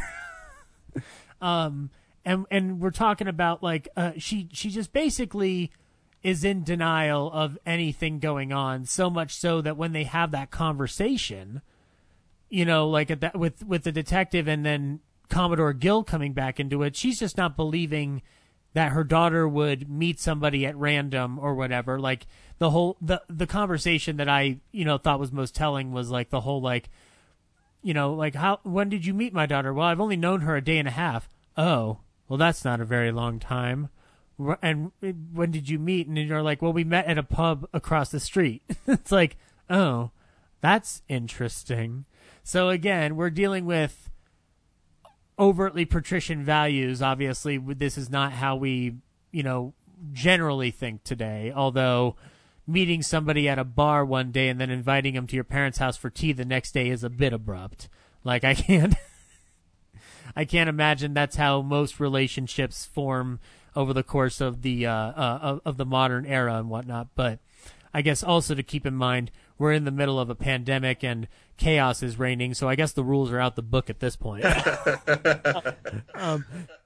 But anyway, as the story progresses, they basically get back to the theater, and we see Marlene Dietrich do this wonderful musical number, The Laziest Gal in Town.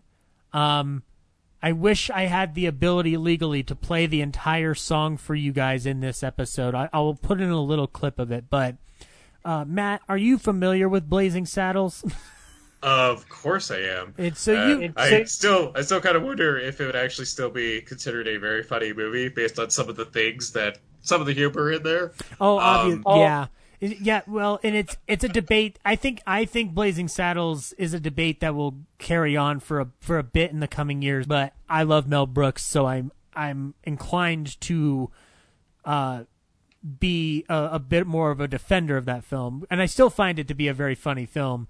But if you remember Madeline Kahn's Academy Award nominated performance as Lily Von Shtupp in that movie, it's basically this musical number. This very, very Marlene Dietrich-esque music number where she's basically describing her approach to acting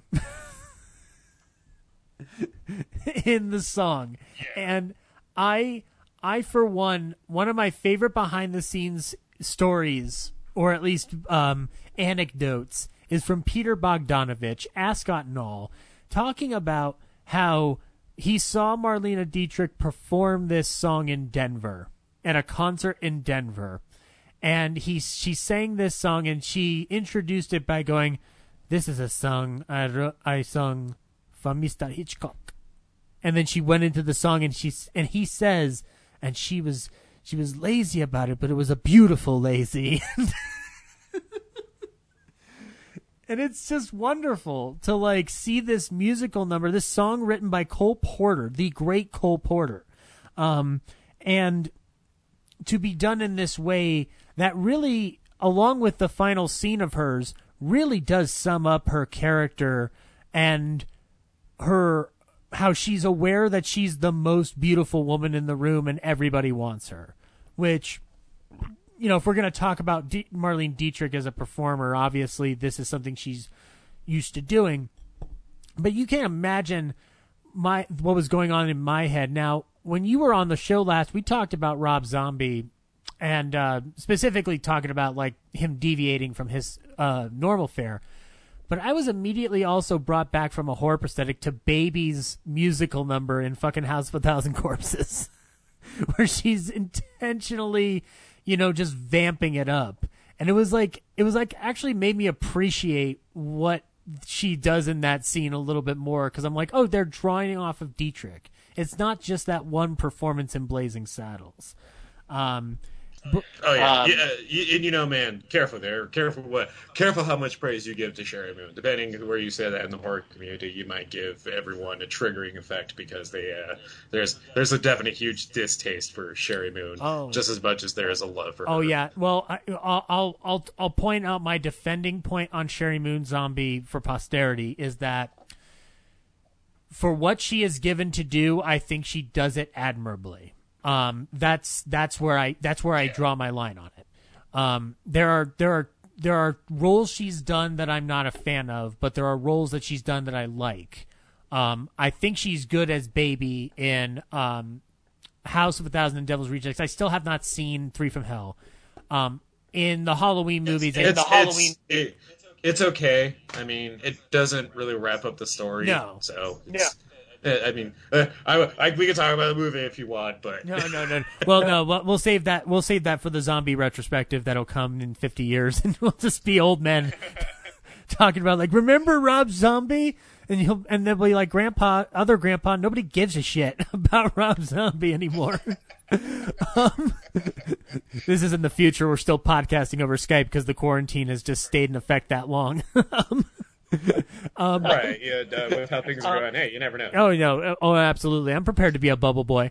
But anyway, like but in regards to like certain performances, like her role in the Halloween movies, I wasn't a huge fan of. Like, I think she's not my favorite part of those movies, obviously, but like, it's hard for me to, ultimately bash an actor or an actress for attempting to do the job they're given. And I think Sherry Moon, for somebody who's not traditionally an actor outside of working with her husband, I think she does just fine.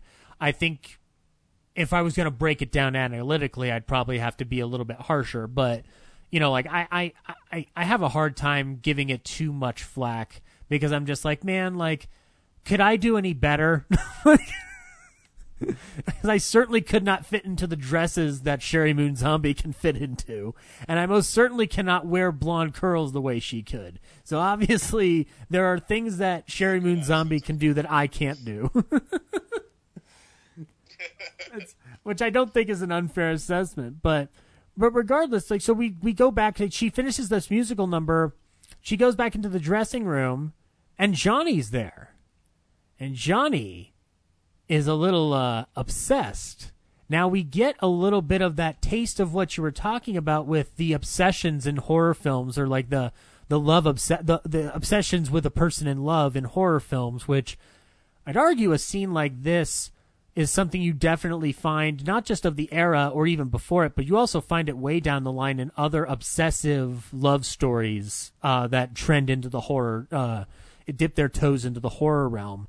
And in this particular scene, she basically brushes him off and said, like, look, thank you for taking the rap for me, but I'm going to continue being a star, and you can just go ahead and hide now. And he plays a card that he has no right to play yet, which is, well, I still have that dress with the blood stain on it. And he basically says, so long as I have that bloodstained dress, I control the show from now on. So thus putting Charlotte into her own little trap with the dress. And this basically sets off her psychological reactions going forward, I would argue. Because at this point, Charlotte is now in her own little trap, even though she set herself up for it. So it's kind of weird. Like, it's a trap you weren't expecting, I guess, is what you would point it out as. And then Johnny gets away after Eve eavesdrops on that conversation and then is asked to go back into the dressing room with the policeman. Johnny escapes. And by the way, Eve pretending to faint is the best pretend fainting you'll ever see in a movie, because it's so obviously a fake faint. Like, she does, the sound cue is, oh no. And then falling to the ground. And then she's basically now, the whole goal here is to get the detectives to realize that Charlotte should be a suspect. And the way they're going to execute this is essentially through exposing her at the garden party, or cornering her at the garden party, by bringing Detective Smith into the whole proceedings, and basically getting him to realize that Charlotte is probably guilty. So they drive over to the theater garden party, where Eve's going to not only have to play the role of handing out programs for her Royal Dramatic Academy at this party, but also playing assistant to Charlotte. And she's in the car with David, or she's in the car with Wilfred O. Smith. And I'm trying to think, Matt, has there ever been a scene in a movie today? I'm not talking about back then or back in the 50s, because obviously you could kind of pull this off.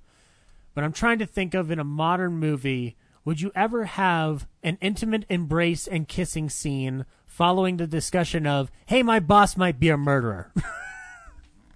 Oh, God, yeah. I mean, it's a common trope used in horror films, especially in, like, whodunit, especially the intense whodunit ones that even, like, you know, meld in, like, the psychological horror themes into it as well. So, like, I wish I had, like, a great example on top of my head, but, like, you see this all the time where a character who is holding the secret together or, you know, keeping something, you know, out of the narrative that, you know, the rest of the characters in the film aren't aware of, you know, when they get put into a vulnerable point, like being, you know, kissed and embraced in this case, then at that point, what the filmmakers is making that character relatable, showing that we're willing to let all of our secrets come out to the right person who can make us feel vulnerable. You know, right? And you know, and that's a good. And I was going to say that's a good point, because she's basically unloading her hesitations, even though Wilfred is basically so love blind that he looks like he's just been smacked around with goofy juice. Like, the look on his face is one of, you're mighty purty, ma'am. Like, it's yeah, you're oh, Miss Wyman, you were great in Johnny Belinda. I loved you in that. I know I'm supposed to be British, but for the purposes of this conversation, I'm from Texas. Like, it's an interesting kissing scene that happens in that moment. One that I thought was both very cute and adorable for the era, and also just like as a austerity point. Because you are right, those mystery films will have that vulnerability point where you do have, like, the hero and the heroine, you know, like, embracing each other, you know, falling in love bit by bit as they're trying to solve who beheaded the person at the party. But it just felt very interesting to see how that unfolds, and how basically she basically is falling in love with him while also trying to use him at the same time. So in a sense, she's also using people the way Johnny's used people and the way Charlotte's used Johnny. So it's interesting how the cycle of this keeps going and spinning on and around and around. When they get to the party, and Eve's confronted by the maid who says, you know, like, I need more money. You need to pay me more money for this job of staying low so that you can be in my boss's employ, or I'm going to start squealing. So she calls her father, Commodore Gill, to get a hold of whatever money he can and meet her at the garden party. And she goes to make up Charlotte Inwood, and Charlotte Inwood basically throws down the best insult in this movie while still trying to be supportive. The line of, because Eve is decked out in a nice new gown, she looks very nice. She's dolled herself up, I guess is the terminology. I mean, she's pretty regardless of, you know, any dolling up she does. But the bottom line is she does not look like the mousy character that she was prior. And Charlotte says, "Is that a new dress?" And she, or what happened to that? What happened to that hideous figure of yours? He's like, "I got a new dress." He's just like, "Well, don't ever take it away. It does wonders for you, darling." And she says, "I got it on discount." And she said, "I didn't ask you for personal details." Like, there's this catty bitchiness coming out of Marlene Dietrich's mouth is just so wonderful. You just gotta love it because it's just like it's so quick and yet spiteful, and yet we've all been there. and like so fast that we've all just wanted to do that. Be like, I don't need the detail. If there was a way to put all the stepsisters and the stepmother from Cinderella into one character, it's Marlene Dietrich in those few lines. It's amazing how it manages to convey not just her character, but also when you read about how Wyman and Dietrich interacted on set, it adds another layer of, ooh, this is juicy. But so Commodore Gill gets to the party and he hands off the money to the blackmailing maid, and they meet up, and they're basically, Eve has not basically convinced Smith yet that anything should be suspected of Charlotte. Like she hasn't had a chance because she's had to play this duality role throughout the course of the party, and it sends to the big theme of the film, which is that she's an actor playing the role of a lifetime while having to play another role for another person. She's basically acting multiple lives in it, and it lends to the whole thread of, being an actor and the many roles you inhabit throughout that life. Consequently, Charlotte herself is playing a role throughout this entire movie, not just in terms of her defending her innocence and her ignorance of the murder, but also her as a person. So there's a lot of duality kind of brimming throughout the film. So Commodore Gill basically devises a plan to scare the living shit out of Marlene Dietrich. And he does it with that red dress again. But how does he do it, Matt? Well, so, and you're asking about like the image, like the image of the stain, right? Yeah. Yeah. Yeah. So like I kind of like already talked about, like to me, how do I explain it? So, cause like I never really looked into actually how they pulled off the effect, and I'm kind of upset with myself that I didn't do it because that's something I love to do.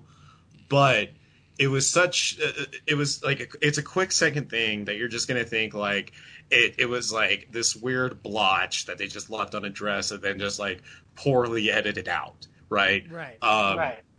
But what was smart about it, and what I thought was cool about it, is that this was doing something that modern horror films and even classics like I want to say Poltergeist or even freaking Exorcist to an extent did, and that was they showed the thing that is haunting this individual. Yes. Whether that is a trauma, whether that is an act of violence they committed and not mean to, or saw an act of violence. It's showing that the person's psyche isn't all there, that there is something holding it down, that there is a trauma that's there. And it's such a poignant, small little scene that's so very easy to just be like, oh, wow, that was cool. Or what was that chocolate stain all about? Yeah. But if you take that second to really think about it and just like, oh, okay, they're talking about an actual somebody who's having a trigger right now. Yeah. Somebody who's actually going through like a really hard moment of, something a baggage that he cannot leave behind. Yeah. And so it's just like the effect of it was so, again, and to me, and what I love about my ADHD brain is that I can just analyze these things really well, and to a number extent, fairly enough. But is that it was just such a smart thing to include within this film that makes it more of a dark film, that makes it more of a horror film in that regard, And so it's what makes me love it, because I always thought those type of scenes weren't really started to expand on until like the 70s or 80s, and then seeing it like in this film. Yeah, and the scene in question with she gets revealed a doll with a blood stain all over it, and it sends her into a shock. Now, when we talk about Charlotte's trauma with this, her trauma stems from the fact of what we saw in the scenes previous with Johnny basically saying, as long as I've got that red dress or that the bloodstained dress, I'm in control of the show. And so that's what's triggering her, right? Now how we get that doll is, I'd argue, Matt, it's one of my favorite scenes in the movie that has nothing to do with anything Hitchcockian. Because Commodore Sims wins this doll by shooting basically going to a shooting gallery, like the equivalent of an amusement park. We get this scene where the most British lady in the world is basically telling Commodore Gill how to shoot one of these fake guns at the amusement park. And I want to bring it up before we brisk along to this plot, because we're going to get to the meat of this film.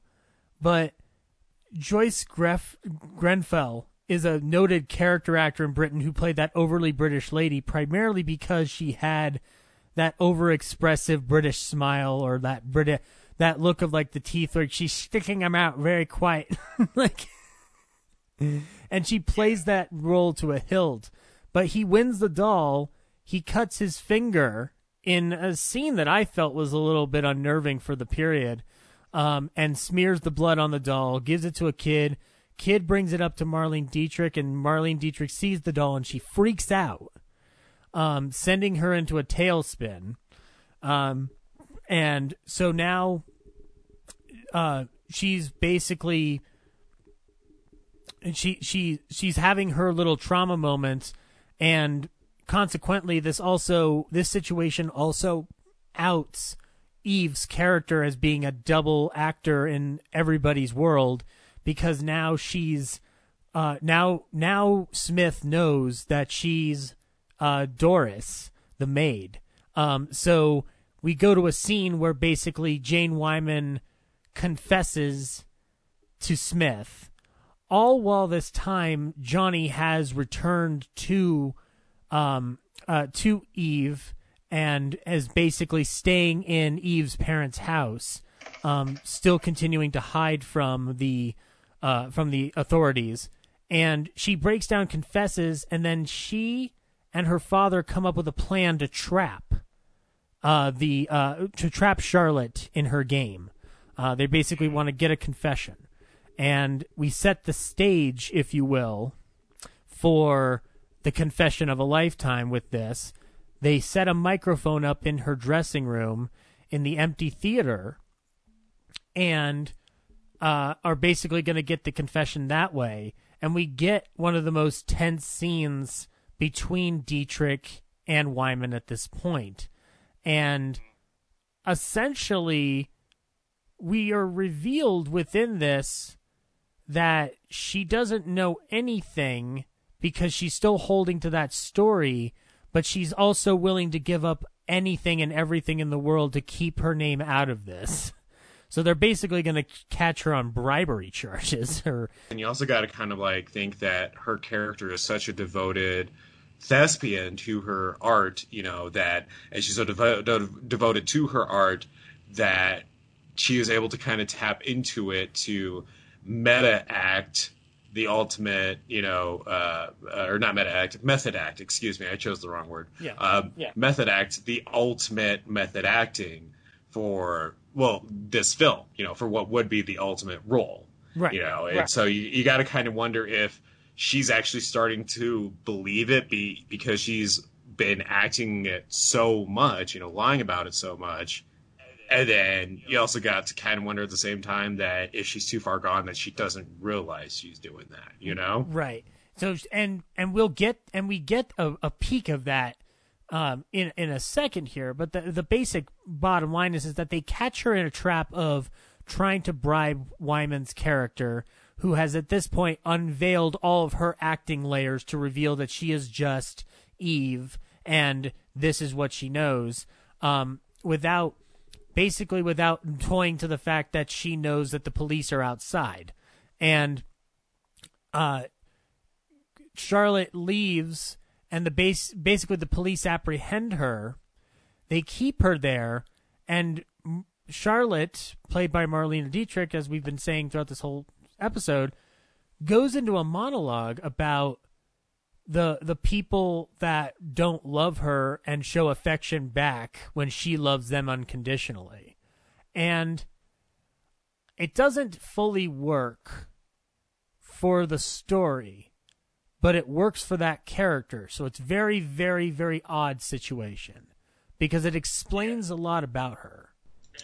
Yeah, and again, like, this is where, like, I consider the game to be pretty great, or not game, sorry, a movie to be pretty great, is that coming back to, like, what I was talking about with, like, the character in the movie and how her motivations and, like, everything that she is trying to do to self-survive in this, is almost, it's really just kind of, I guess the way I want to describe it is that it's iconic in this scene. Is it the first movie to ever do something like this? No. But for the time, how they did it, and just coming back to, like, how you described it with that very tense moment between the two of them, talking about the bribery, like, this might be a little me overanalyzing it a little bit, but I feel like you could see some of the actors on their faces legitimately being shocked, you know, kind of feeling like, oh my God, like, did she actually bribe someone? Like, obviously it's within the film, but it's delivered in such a well thought out way that it even just kind of like gets your attention and brings you right back to the severity of this character's ego. Yeah. And absolutely. And it not only does that, but it also, to my mind, it lays a foundation for what she's been experiencing the entire time. I think if I have only one problem with it is that it just feels like to end her character in that moment is a little strange. But as we're going to talk about with this finale, which it can kind of be not rushed through, but, you know, like, it's very simple. Because her final moment needs to be that, because there's a phone call that Smith makes to the police, and Commodore Gill goes like, well, you should have more than enough now to convict Charlotte of the murder. And Smith points out, no, we know that Johnny killed her husband, and he's killed before, and he claimed it as self-defense, but we know he'll do it again. And at this point, Johnny was already apprehended and bolted, and he and Jane Wyman got down to the bottom of the theater, and they're hiding in a stage carriage, and it's revealed that Johnny lied in the flashback.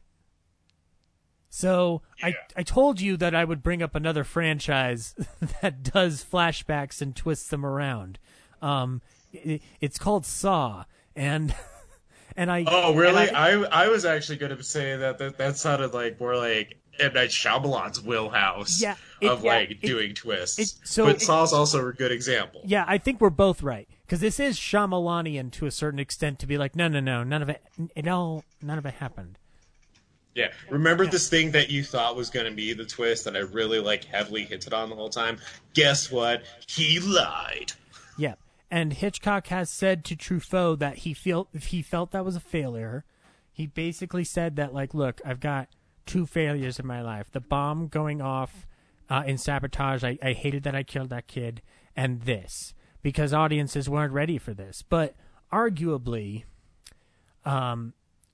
this is innovating a technique that we would see down the line in other films. So, you know, like, it's weird that, like, for Hitchcock seeing it as a failure, if he were to look in 20 years past his death and see what films were doing, he actually innovates that, because he's basically using the machinations of film editing and storytelling to trick the audience in a way that, yes, we alluded to M. Night Shyamalan doing that, but also the Saw films, I think, do that a lot too, because they fudge around their flashbacks a lot, to the point where what you saw in, say, one flashback at the beginning of, like, say, Saw 4 or 5 is then upended in something like Saw 6 or 7. So, well, and the thing is that this technique that he introduced, although very divisive, is so common in horror now that you still see it like in actual amateur written horror stories that you'd find on Reddit, for example. And another one that I think is very, very poignant to point out that I don't think people realize where this is also used in is almost any movie about a serial killer. And so if we look at Silence of the Lambs, or if we look at, certain biopics of John Wayne Gacy or Ted Bundy, it'll reveal that the villain in that time lied about a certain thing. And that was the twist, Yeah. And I don't mean to be so vague about it as to like confuse anyone, but it'll be like, coming back to Silence of the Lambs, Anthony Hopkins' character Hannibal, was obviously we all knew that he was planning, to eventually escape, but we didn't know how he was going to do that. And his lie about talking about, who he was and keeping things vague from Clarice was kind of that lie. Kind of the thing. Now, was it the exact same thing? No. And Saw is the better example, and M. Night Shyamalan's films are, I guess, the better example.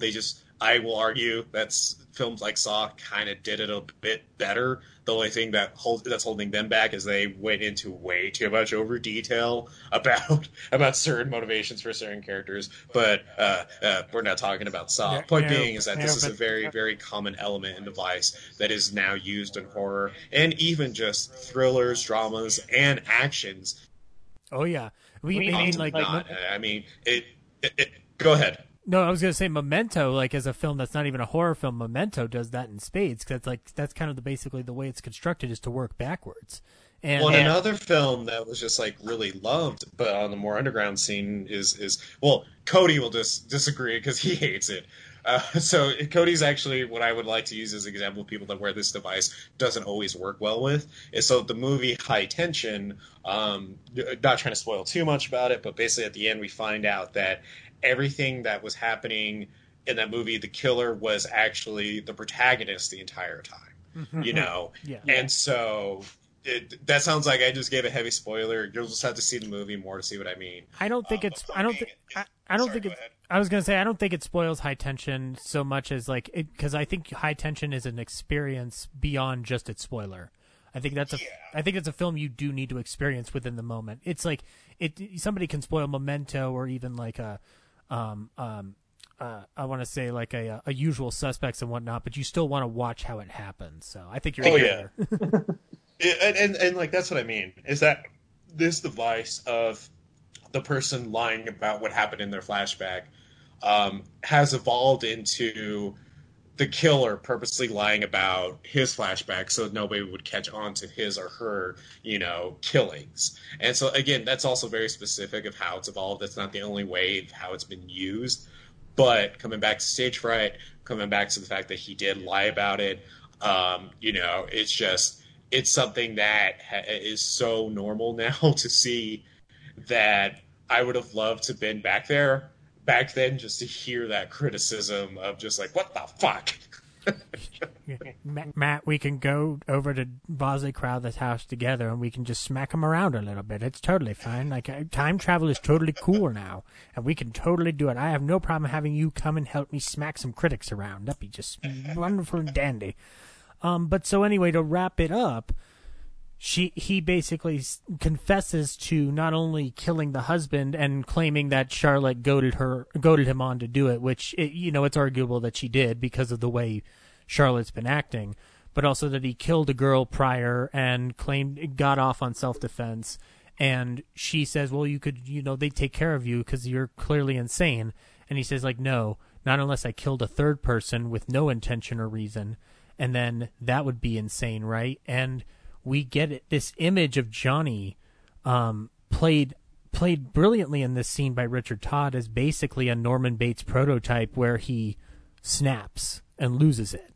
And she tricks him enough to get him outside of the carriage and towards the stage door, and then she quickly locks the door in front of her and isolates him. The police corner him. He tries to escape, and the safety curtain in the theater drops and kills Jonathan Cooper in a scene that obviously you're never going to get away with this in the 50s, but I would have loved to have seen the safety curtain crush Jonathan to end his abusive reign of terror. But again, we're talking about, things we're never going to see because, Zach, they wouldn't allow that shit. You just have to get over that fact. Like, the Hollywood will never be what you want it to be.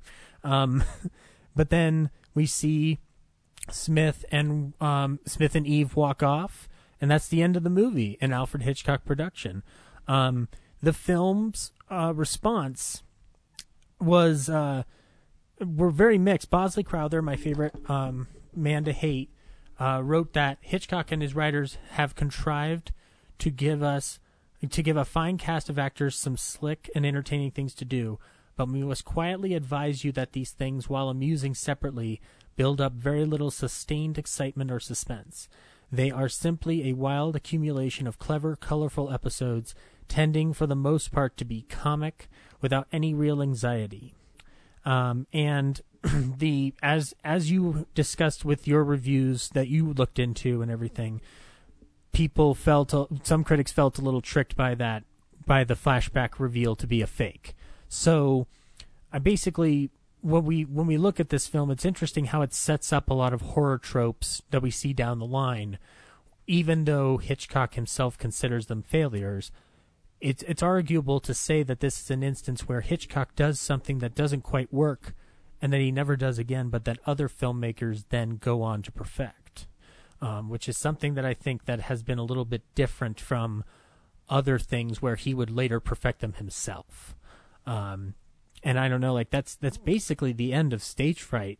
Matt, do you have anything to part with on this in terms of how you felt about watching this film? Because it's not the traditional what we think of Hitchcock for the suspense and thriller realm. It's a little bit of a different bag. I would say that, if you're just fascinated by Hitchcock, you're going to love this movie for the fact that it is one of Hitchcock's more unique takes on making a film. But if you are also a fan of horror and you love horror and you've always just kind of wondered where it got a little bit its footing from, where it got its influence from, and you want to know how it got some of that influence from Hitchcock, starting with this movie is a great place to start because it has so many themes that are now normal, that we now expect to see. Obviously, they're contextualized and adapted in different ways, but if we can, I said before on our show, I always say it again, art can take on a separate life from the person who creates it. Fact of the matter is that when we see movies and we want to go and experience a movie, we want to feel something. Whether that is we want to feel terrified of a killer in the darkness, or the explosions that blow up and give us that excitement, or even the romance of True Love's First Kiss. We want to experience something. So when we do experience frustration of feeling lied to, in this sense quite literally, and feeling like we were fooled, I think there in itself is a testament to how great a movie and how great an art form is. Because art makes you feel something. Art gets you to respond. And if you respond with positively or frustration with it, then you can't argue that it's not a good piece of art. Is it your favorite piece of art? Sure, probably not. But it's still a poignant one. And even in general, if you just like film, this is definitely something that's going to be worth your time. It is a little lengthy, without a doubt. But if you got time to kill, if you're stuck inside because of the epidemic, seriously, Stage Fright is one of those movies that will fall to the wayside. It will be forgotten about if we let it. Right.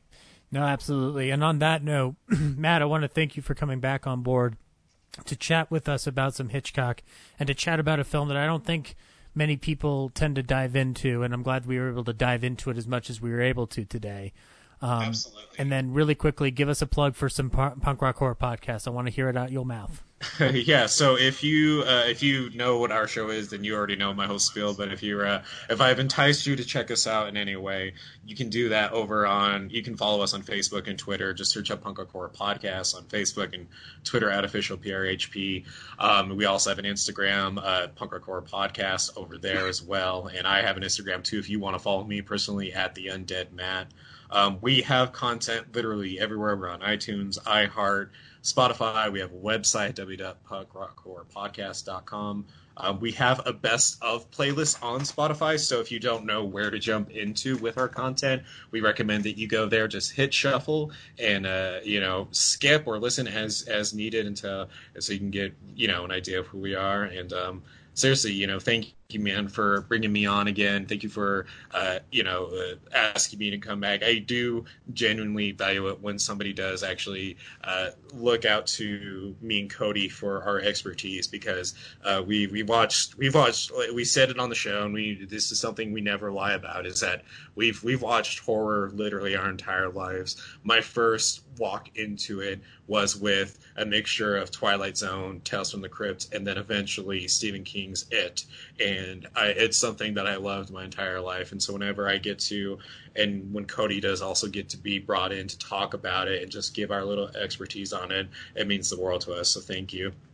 Oh, not at all. I'm glad that you were able to take the time to do it, and I greatly appreciate you bringing your perspective onto this, because this is a film that I think sets up a lot of tropes that don't play themselves out the way we normally see them today, but it is a film that requires someone to come in and really talk about, like, okay, like, well, this and this end up becoming this down the line. And again, what's interesting about it is that it's not Hitchcock perpetuating the perfection of it. It ends up being something that others do down the line to a greater effect. So that's going to do it for this episode of The Shamley Silhouette.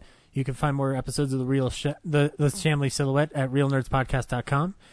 You can find us every week now as we get to the end of this series. They'll be coming up on the website first, and then they will be released on the iTunes feed. But until next time, good night. It's not 'cause I wouldn't, it's not 'cause I shouldn't, and you know it's not 'cause I couldn't, it's simply because I'm the laziest cat